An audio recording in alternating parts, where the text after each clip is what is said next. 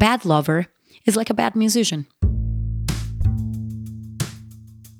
Judicious listening is like being so present that the mind stops. And then that is the state in which one can start to receive as opposed to be trapped in an endless loop of noise. This receiving is everything. This is the receiving where inspirations come from, and books and great music and wisdom and even the map for our own lives. I'm Leanne. Welcome to Strippers and Sages. Camila Celine is a phenomenal musician and composer from Colombia. She began playing the guitar at age 9 and has been studying the Indian Sarod for years with gurus in Kolkata and the United States. In 2009, she was nominated for a Grammy for Best World Music Album in collaboration with the Hindustani slide guitar maestro Debashish Bhattacharya.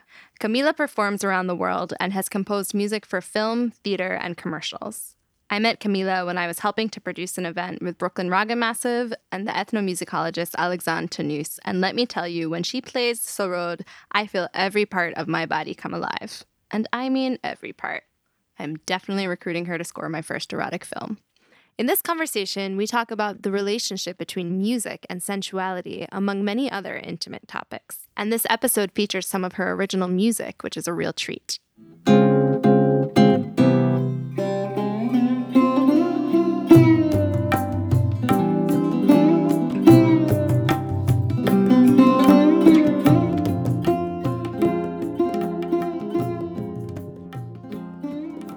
I wanted to start by asking you how you came to be a Sarod player. What was your musical journey?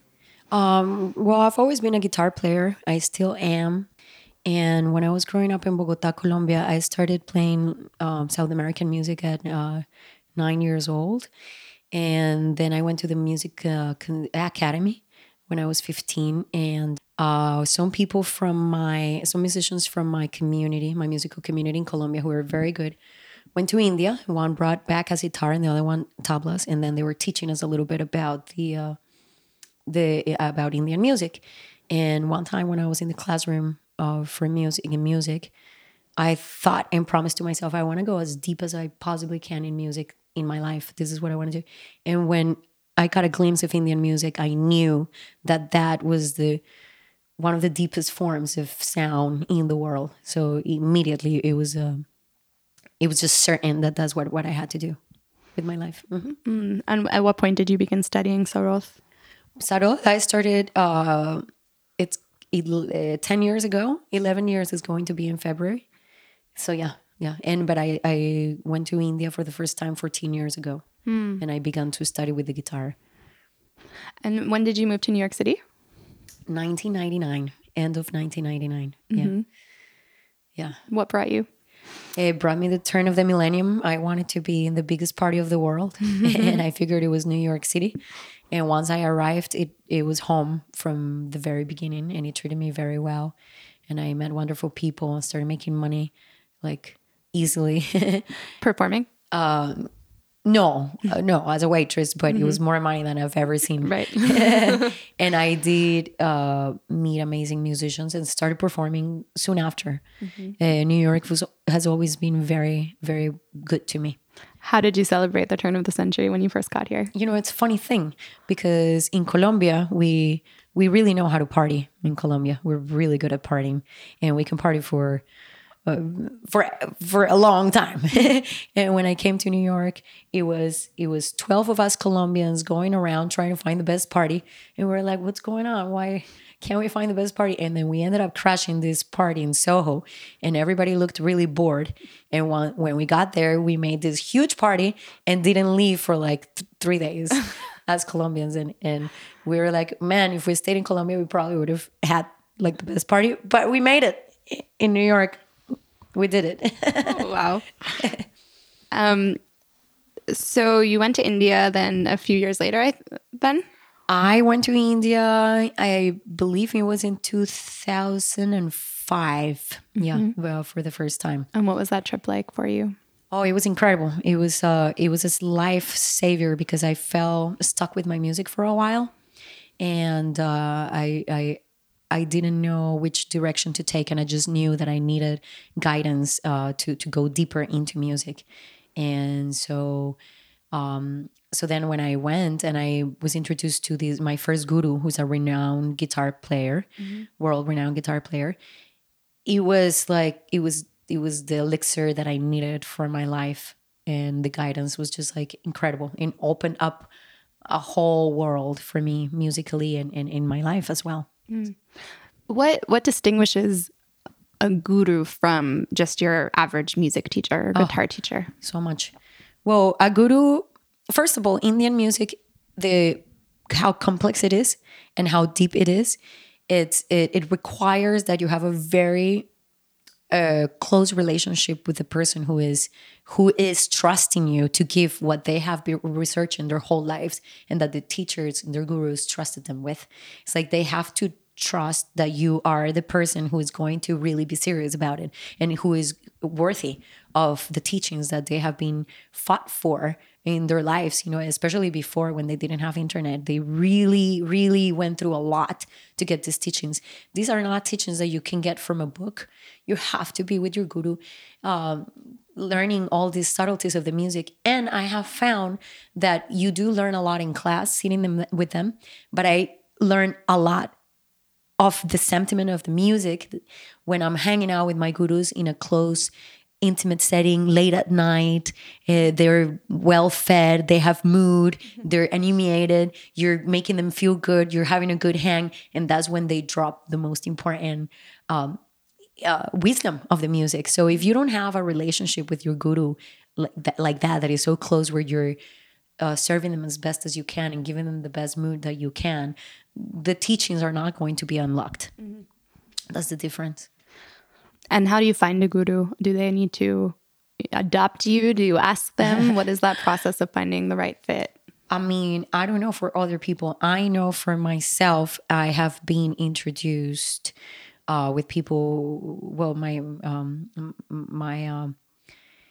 life partner, he was very inside the music and had some of the best legendary gurus in India. So I was introduced in the scene by like from inside the scene with some of the greatest personalities in India. And so my dedication, I think it's what unlocked it. And also these guys also teachings of how to treat the culture so that you can actually give them enough mood so that they're going to take you seriously. So I was fortunate I'm fortunate to be under the wing of some of the great maestros of Indian music, and they have recommended me to other maestros, and give them, taking them under their wings. So I've been very fortunate, actually. Beautiful. Can you tell us then, just give us a little bit of a crash course in raga music and what we can know and appreciate about it as an art and as a complex spiritual system as well? Well, that's a big question. So we'll be here for 4 more hours, and if you, I'll try to be brief. Or you can start with even just what were some of the first aspects that you learned as you were transitioning from otherwise Western or Colombian music. Yeah, I can tell you some of the basic things. So like in Indian music, there is the raga system. The raga system is almost sort of like a scale. What would be a scale for Western music, but it's very different because a scale is just notes, a group of notes going up and down. In Indian music, what a raga is it is a group of notes, but it's a group of notes that have different relationships between the notes that are very specific, that make a certain raga have a certain flavor and fragrance and mood and sentiment and different aspects. It's almost like a character of a movie or a character generally that has a strong traits, but there's also something that you can continue to discover throughout your life as you become closer to that group of notes. So it's not just a scale. Like you can have 20 ragas with the same notes that sound very different to one another because of which notes you are using in which order Sometimes some ragas you go up in one way, come back down in another way. You know, the relationship between the notes, which notes, how to approach a certain note, from which place to approach it, with which nuances to approach it. I mean, what you can do, each raga has its own traits and its own sentiments, and there's a lot to each raga. Some ragas are more complex and more heavy than others. Some are just lighter and easier to play.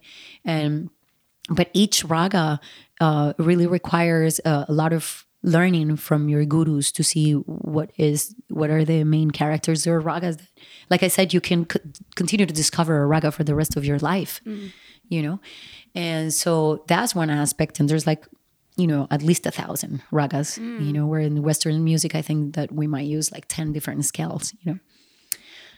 And also is the tala system, which is the rhythmic aspect of it. So in Indian music, you don't have harmony, you don't have chords per se. You have mostly rhythm and melody, and raga is the melody, and tala is the rhythmic cycles. And then again, the most popular one is 16 beats, which are all the different speeds. But then you have 10 beats, 7 beats, are most popular, 12 beats, and then there's many more in between. Okay, so it's a lot of materials. There's a lot. It's never ending. You can never. It's more than an ocean, you know. And it's always improvised when you play. North Indian classical music is mostly improvised, and you play within a certain, like the raga, and then within a certain framework of its beats and tempos, and you utilize a composition, but then in between playing the composition, you are improvising the whole time. Yes, yes. Yeah, I was reading about some of this in this book, The Mysticism of Sound and Music, the Sufi teachings of Hazrat Inayat Khan, who was talking about, that the great raga masters would not know what they were going to play until they were in that moment. And that, as you're saying, this element of mood and what that brings out. And then also speaking about seasons and time of day and how every raga is tuned to the planets and has a different moment for it to be played. For sure. And my teachers, all my gurus are definitely very strong about that. And not everybody is, but my teachers are like, they won't teach me a night raga in the morning. They're like, nope. Nope. And so I feel like from 14 years of going to India and listening deeply to whole hours of music, like night times, like all night. It's like when the morning ragas are playing, that's what I feel is the morning raga. Like if you play that in the middle of the day, it feels so off. I can't even stand it, you know? So it does have a certain sentiment and a certain quality and a collection of energies and vibrations that have a certain ethos, you know, a sentiment. It's beautiful. And how did your study of this music, I was going to say enhance, but I don't even know what your spiritual life was before you started playing and during and now. Can you just speak about sort of how this music has informed your spirituality? Well, it's kind of crazy because when I arrived in India, a year later, I discovered what would be the strongest spiritual practice and path that I have. And whereas it doesn't have anything to do with India, and it did not come from India, it started in India. And so then what happens is like, even learning Sarod was part of that spiritual journey when I stopped being afraid and I like jumped into the unknown with absolute trust. And so the music was there to get me. What is the spiritual tradition that you fell into? Or spiritual practice? Basically making your own mind a peaceful place, you know, and following. I see the thoughts as a net, and there's so many different possibilities. Some are low vibrating, some are high vibrating.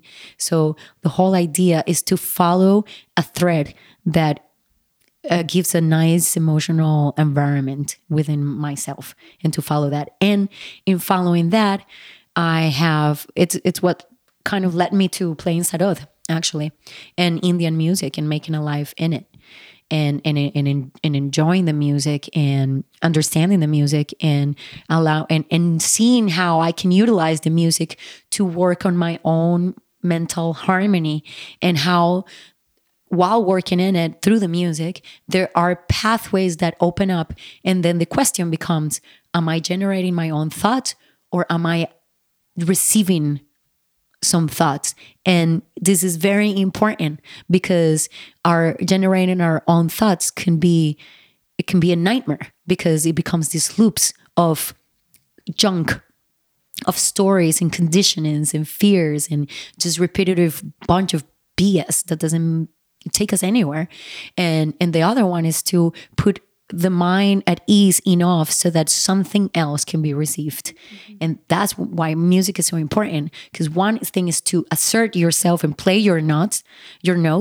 They can be in tune, they can be in rhythm, but they're meaningless unless one is actually receiving the notes that should be played, and one is just a vessel to channel something that is coming through from something higher.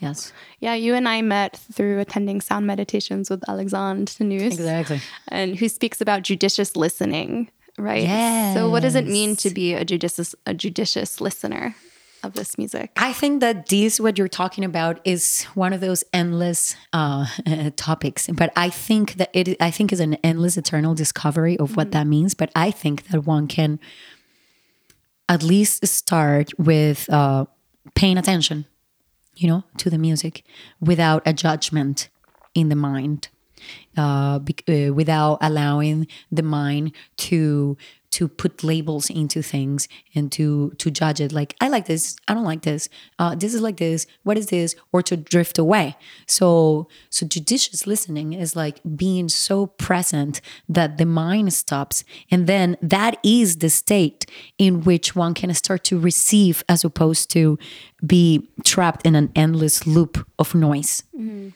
in this receiving is everything. This is the receiving that where inspirations come from, and books and great music and wisdom, and even the map for our own lives and dreams and purposes. It can be utilized for the puzzle of our life as guidance for what is it that we're all about. It's quite a powerful practice. Absolutely. What a way to move through the world if that's your mantra, your aim, just to be a judicious listener and to be receptive. Imagine that. It seems simple, but it unlocks so much. This is an unexpected segue. We're here to talk about music, sound, mysticism, and sexuality. Yeah. And, I think we'll get into sound as vibration. And I think vibration was the thread that I thought we would maybe go down. But as you're speaking, I'm thinking about receptivity and quieting the mind and absolute presence and judicious listening in the body. And so I wonder if you can kind of just riff a little about that idea and how it relates to our sexual beings. Well, I'm not like a tantra expert or a sexual educator expert at all, beyond my own... Get off the shelf. Yeah, right? Beyond my own polyamorous, bisexual experiences of my life. But in a way, this listening, playing music, listening in that way, and engaging in sexual sacred union, or sexuality, whatever, even if it's a one-night stand, it doesn't matter.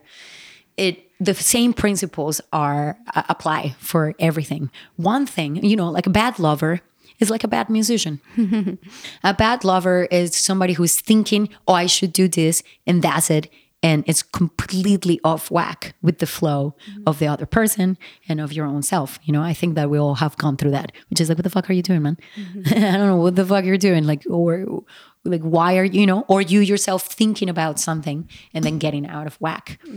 Same with music. If I think like, oh, I'm going to play this note, it's like, it can get you out of whack from the flow of what presence is actually going to give. What is the receiving? Then again, it's not my own awesomeness. It never is. Is actually being empty enough so that the awesomeness of something greater than us can come through. And I think in sex, in a good sexual experience, is where the mind is it takes a second plane, and there's so much presence that you know what the other body wants, and your body and the other person is going in consonance. And then the magic of the spiritual communion can be experienced. Beautiful. So you were raised in Bogota. How was sex talked about in your household when you were growing up? So from what my sister used to tell me, she was always embarrassed because when I was very young, maybe 3, I was talking about sex and asking my mom all kinds of questions about sex, which she was answering. I don't remember, but I remember my sister being very embarrassed. And I remember I was very active since I was a little child. I was doing all kinds of things when I was like 5 and 6 and 7 and 8 and hooking up with all my guy friends and girlfriends. At that age? Yeah. What did that mean at that age? I was just horny. I was damn horny. But tell me, what does an 8-year-old hookup look like for Camila in Bogota? You kiss and then you just rub each other and then you touch each other and you don't know what you're doing, but it feels good. But if it also, I remember people feeling kind of bad about it. And I mean, I never had any shame about it, around it, just only when people brought shame into it, you know? And like, I remember the school sent me to the psychologist, and the psychologist was asking me questions. I was very embarrassed and ashamed. And she said, would you like if we started a sexual education class for the school? I was like, yeah. So they started the sexual education because of my mischievous behaviors. So you were caught rubbing it out with some friends, and then they took you to counseling. There was all kinds of complaints from parents Wow. and things around my sexual activity. See, I knew you'd be good for this show. I had a hunch. Takes an erotic being to know one. That's right. I too saw psychologists for mischievous behavior. Which is kind of crazy, you know, course. because it's like, why are you shaming? I mean, it's a weird thing. I guess it's a powerful thing. And that's why sex is like, there's got so much around, because it's a powerful thing, you know, that triggers a lot of what we were talking before, a lot of trauma and abandonment issues and stuff. So I think there's a lot of tension around it because of how complex it is. So what did the education that got instituted, what did that consist of? You know, just like normal as sexual education that is around these days, you know, where everything comes from. Wow, sex is done with the babies or do all this stuff, you know, just like very basic stuff.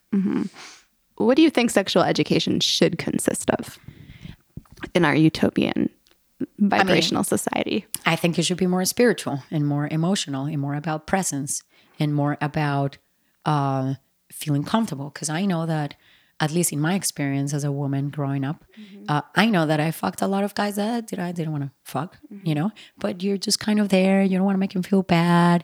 You're just like, well, I guess like, all right, let's just do it, you know? And I think that one should be definitely taught to be like, it has to be a hell yes, and to not feel bad if it's not a hell yes, to be like, nope, nothing is going to happen. That's one.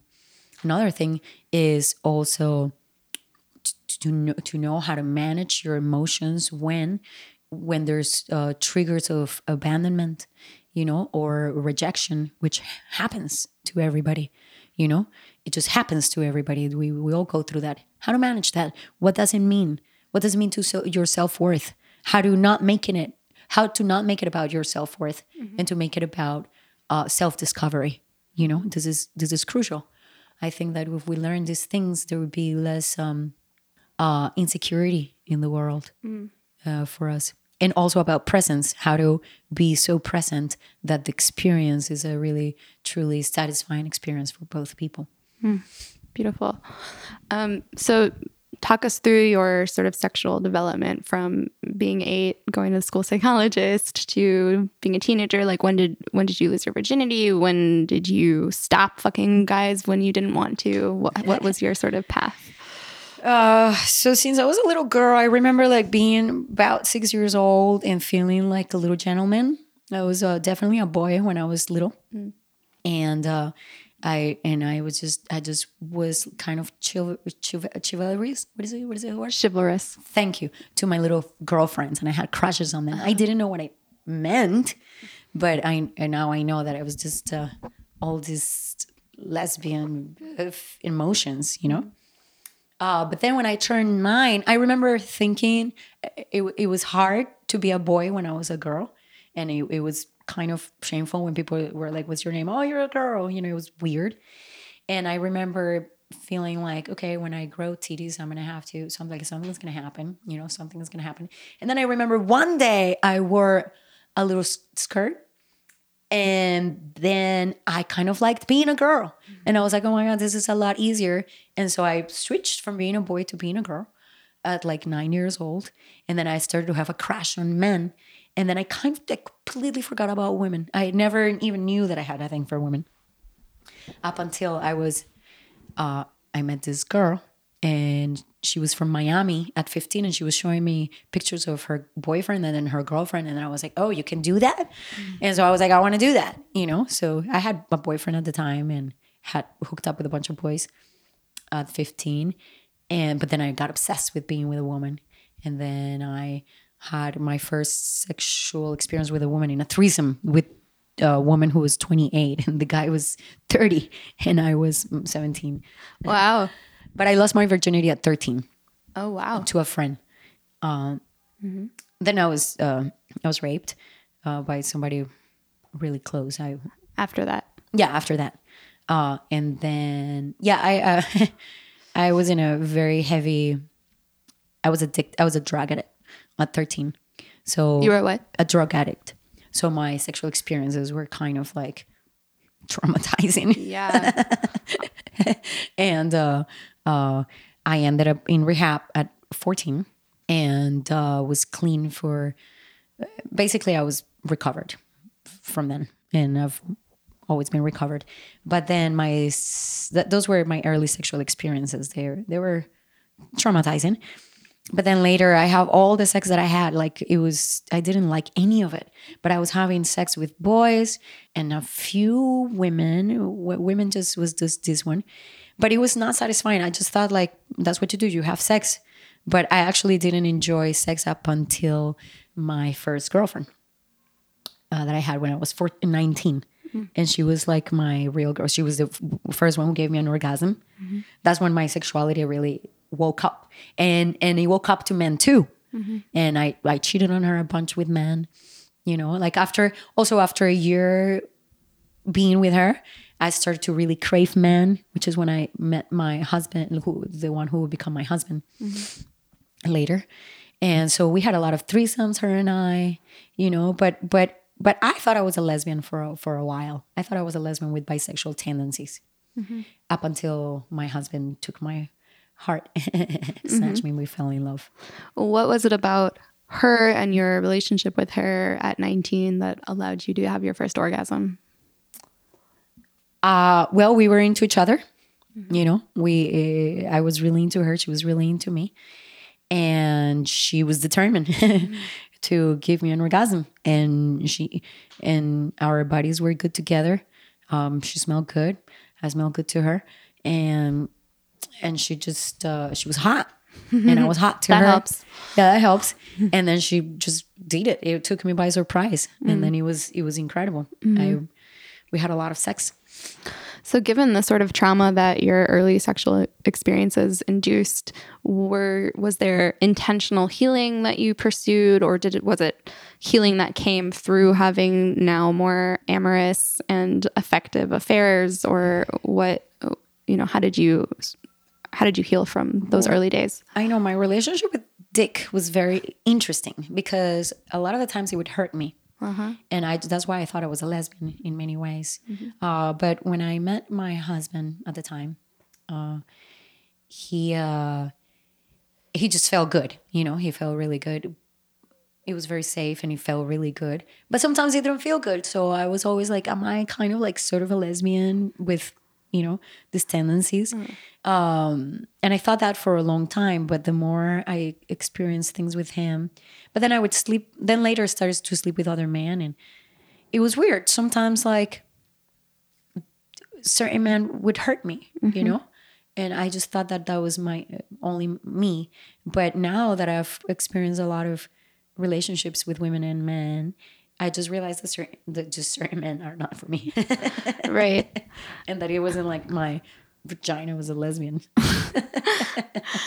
And do you think that that is about fit or about a sort of more metaphysical or energetic alchemy on your own body in terms of your state of receptivity? Guess both. Yeah. But I think it has to do more with the metaphysical match, you know, because I've been with guys who have exactly the same penis as another guy, but one hurts and the other one does, you know. How do you know? Like, do you have a mold that you're I don't know. This is exactly the same. I mean, I look at it and I compare. Yeah, but it's been quite a discovery. Like I always wanted, even when I was with my husband at the time, I always wanted a wife, and I thought that that would complete me. And after going off and having a full relationship with a woman once again, I just kind of came to realize that I feel better in a relationship with a man long term than with a woman. You know, even sexually, like after a year with a woman or so, I really start to miss the experience with a man. We were talking earlier before we started recording about this idea of sacred union and union through sound, union through breath, union through sex. Can you speak about how these different avenues can bring us back to source and how you think about that search that we are all on? Yeah, of course. So in terms of, you know, we were talking about this, us looking for this completion and this satisfaction, and how at first we look through our toys, you know, and our parents, and then later purpose, friendships, romance, career, all this stuff, money even. But then every time we take any of those pathways, we always come to the realization that this complete satisfaction isn't in any of it, that there's something greater. So then we end up going through the spiritual journey. But my understanding of it is that there's no one moment of a perfect communion where it's done and then we have gotten a diploma and then we're like perfectly in satisfaction. I think that what it is a discovery. It's an eternal discovery of that communion, that divine communion, because that divine communion, it's the discovering of who we are as consciousness. And that consciousness is discovering itself with the experience of life. So it's not like, oh, I found God and now we're cool. It's like, it's an endless unfolding of a playful discovery of who we truly are. And in that is like, it's an infinite possibilities. Now, at the same time, there is like kind of being out of it and kind of being in it, in that eternal love making. And I think that in that's when we utilize this music or sex or spiritual practices to kind of attune ourselves to that eternal love making of discovery. Do you know about any experiments with sound and sexuality? You know, I'm just thinking earlier about when you're talking about this idea again of judicious listening and how that could be such a powerful practice. I think certainly as a woman, I'm relating to a lot of what you're sharing about your upbringing and how there's also just the piece of being so stuck in your head, right? There's all of these anxieties when you start off exploring sex. And for me, it was all about like, I can't even pay attention to what is happening or feeling because I'm just like in this inner mind warp of anxieties and dialogue. Yeah. And then also thinking about how sound is being used for healing right now. There's Definitely. this trend of sound and meditation. And it's a big one. So I wonder whether, even if you were to just think about it now, how these really powerful tools of sound could be used for sexual healing and awakening and enlivening, what that could look like. Sound and sexuality is like dancing, you know? When you have a partner in the dance floor, doesn't mean that they're your partner, but sometimes you rendezvous with people who you have something to share with, you know? And it's a beautiful discovery. But I feel like when the mind is not there, you know, and there's this surrender and this trust to the present moment, and there's sound of music, and then you're dancing with somebody and you can really let yourself go. Even better if you have a level of attraction that is mutual, then you can really explore that. I think that that through dance, because music moves our bodies, and utilizing the sound, and also to go into this flow with the other person, it is an amazing way to kind of really surrender, you know, because we're talking about all this as surrendering to the present moment and the gifts that are given in the dancing with life itself, without our mind getting in the way and breaking the flow. Mm-hmm. Yeah. So I think that there's a lot to explore there, you know? Speak about the effect of sound on the body and the mind, on the nervous system. Well, I, without like being an academic expert on it, I can talk from experience that, I mean, we all know that music is uplifting, right? And with careful listening, what is it? Judicious listening. I have discovered an incredible universe, really, of what careful listening can do to me. There's a lot of things that can happen in careful listening. One is being present. In being present and not having the mind, a very powerful thing happens. One is to enjoy the music, means to uplift the spirit. And to uplift the spirit means to prepare oneself to receive more of the gifts of existence, you know? So I know that when I am listening to music, I'm being uplifted, I'm being touched, I'm being uplifted. My vibration is growing, is higher. And some of the things that happen to me when that happens is like I start to get guidance about my own life journey, and maybe guidance about music, what great music is, what I should try for when I'm playing music, what is it that makes awesome music, discovering, you know, the tools that allows the gateway, to have the key to the gateway of divine sound. And another one is just simply realizations, epiphanies, and clarity about my life's purpose and my life's path, and clarity about what to do next, even, you know. So, and also a third one would be to utilize that time also to create, you know, in the life that we want, you know. So that is yeah, this idea of sound as creation, right, is so fundamental to all of the mystical traditions you have in the Bible. First there was sound, and then there was light. The Quran echoes that. And of course, Nada Brahma, nada as being sound and creations, the creator. So yeah, can you speak about this idea of sound and creation and creating through sound the life that we want? Yeah, well, so I was watching a documentary yesterday by a guy called Matias De Stefano.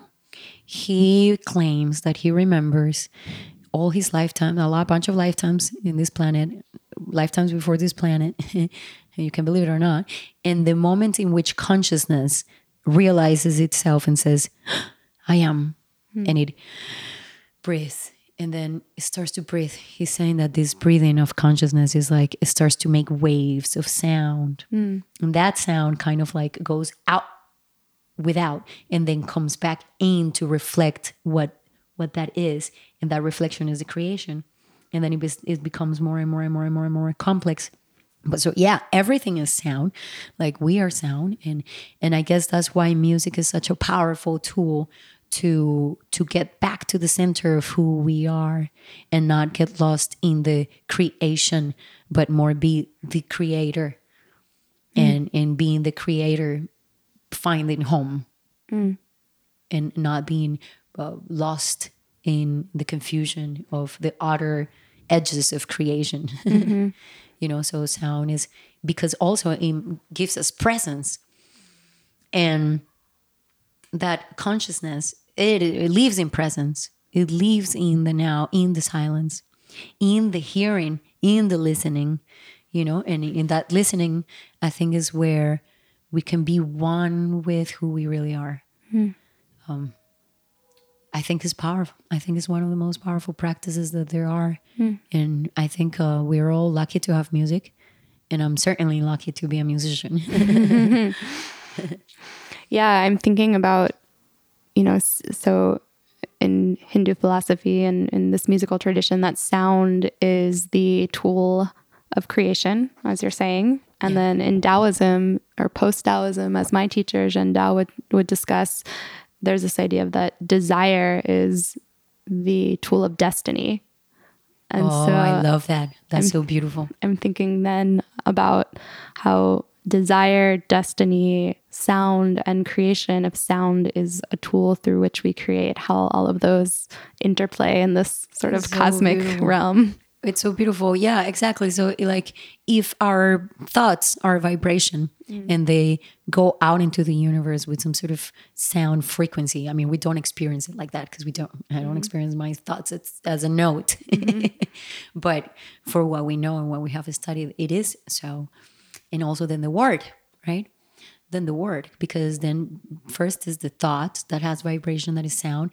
And then the word is actually sound. And in that word, there's a creative power. So it is, I mean, in that creation, I see this creation as the discovery of oneself. And that is why it's so important, because this whole jungle and circus of experiences is to look back at ourselves and be like, I am this, so it is all sound. I mean, it's fascinating. It's an eternal quest of discovery. Yeah, through sound and word and sounds. And I think that we're just at the brink, at the beginning of something enormous, and of how we are going to utilize sound to create more and to heal ourselves and to do all kinds of things. I think that this is just something that we're starting to tap into as in this society right now, more to come. Yeah, I'm thinking also about, so you're speaking about self-discovery, and of course there's a tremendous self-gnosis to come from pleasure and from desire and from our own sexual practices, including our own self-cultivation. And so I'm curious if you could speak about the role of self-pleasure in your own trajectory.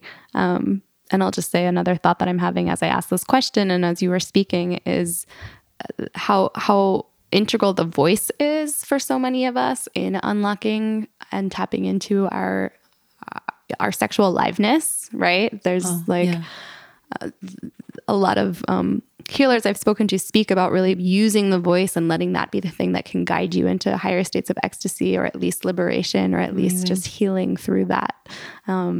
And so I can wonder if you can speak about also the voice and just its vibration. It's all vibration, right? Playing ourselves like an instrument, allowing our voices to vibrate us, bringing that into lovemaking, etc. Yeah, it's beautiful. Yeah, so you were talking about first desire as a tool of destiny. Yeah.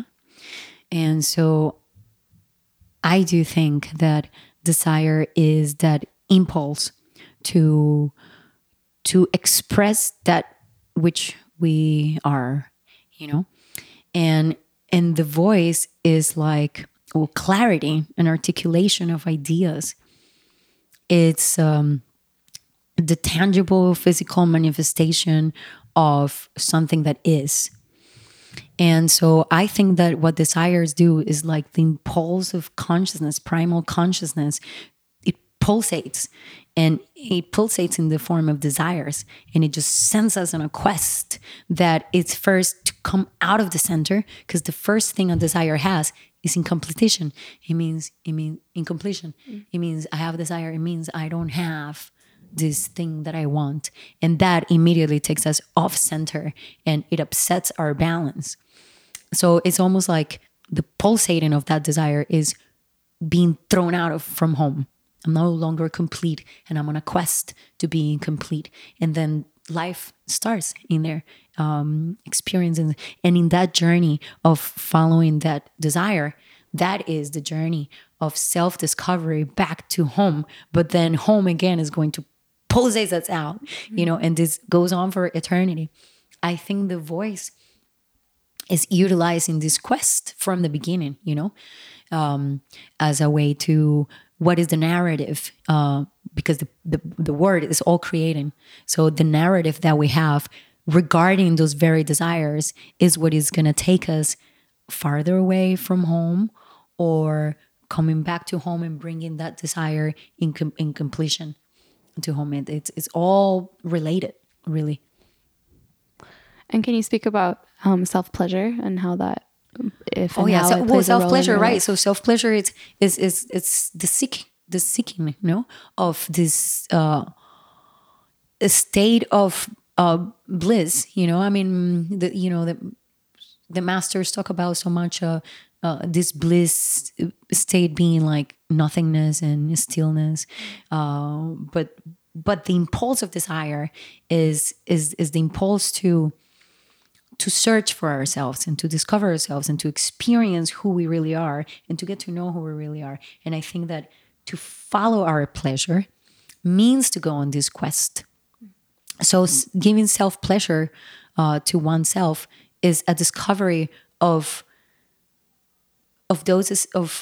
who we are, which I am a true believer that who we are is a profound state of well-being.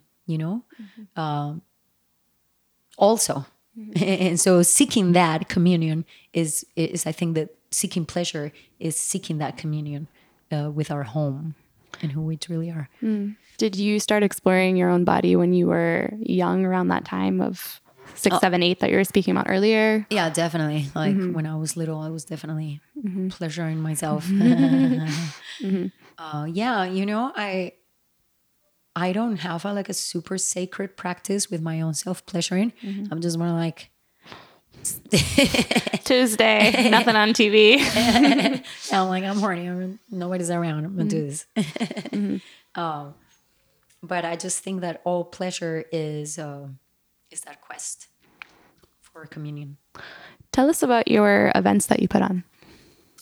Yeah, so there's a few events right now that I have going on. One is a women's platform for female-led projects in all kinds of traditions. And then there's so I book one professional act. Men can be involved under the leadership of a woman. And then there's an open mic that is for anybody in the community. All women in the community are encouraged to come and share some of their creative endeavors. It's almost kind of like, you see a lot of places where it's like all these men playing. How many male bands are there in the world? Like too many. How many women's bands? I mean, few, maybe, not that many. Why are not we women doing as much as men do together? And I actually think that we were competing for a long ass time. Nobody was making any money. Women were not making any money. You had to compete for the men. You had to compete for your survival. And I think that we're just kind of starting to get rid of that and starting to open more spaces for collaboration and sisterhood, so that we are not mirrors of each other and what we need, but we're more like team players and supporters of each other. And so that's one of the events. And then another one is a psychedelic all music experience that we've been doing with our team since 2012. 2011 is very powerful. Everybody comes out with tons of tools and healing things, and it's like an Alexander thing, just like with live musicians who are masters from like all different traditions from around the world. It's powerful. Yeah, it's beautiful. Speak about the role of psychedelics then in your life. Oh, psychedelics are amazing. I mean, it's a tool to discovering who we really are. It's like a short, what is it? A short path to back home, really, and it just gives clarity, and it opens up the brain to be the receiver again of the wisdom of consciousness, and also just guidance about our own lives, because we're all very very absorbed with our personal stories. It means a lot to us. Right. And why do you think that music and psychedelics go so well together? Well, because sound is a powerful tool for self-discovery and being in a place of surrender to receive. And so is psychedelics. Psychedelics puts the mind in a different place, so that it suspends this constant noise, and it helps us to receive. And then in that receiving is where the epiphanies and the clarity and ideas, inspirations, and direction comes from. Absolutely. Beautiful.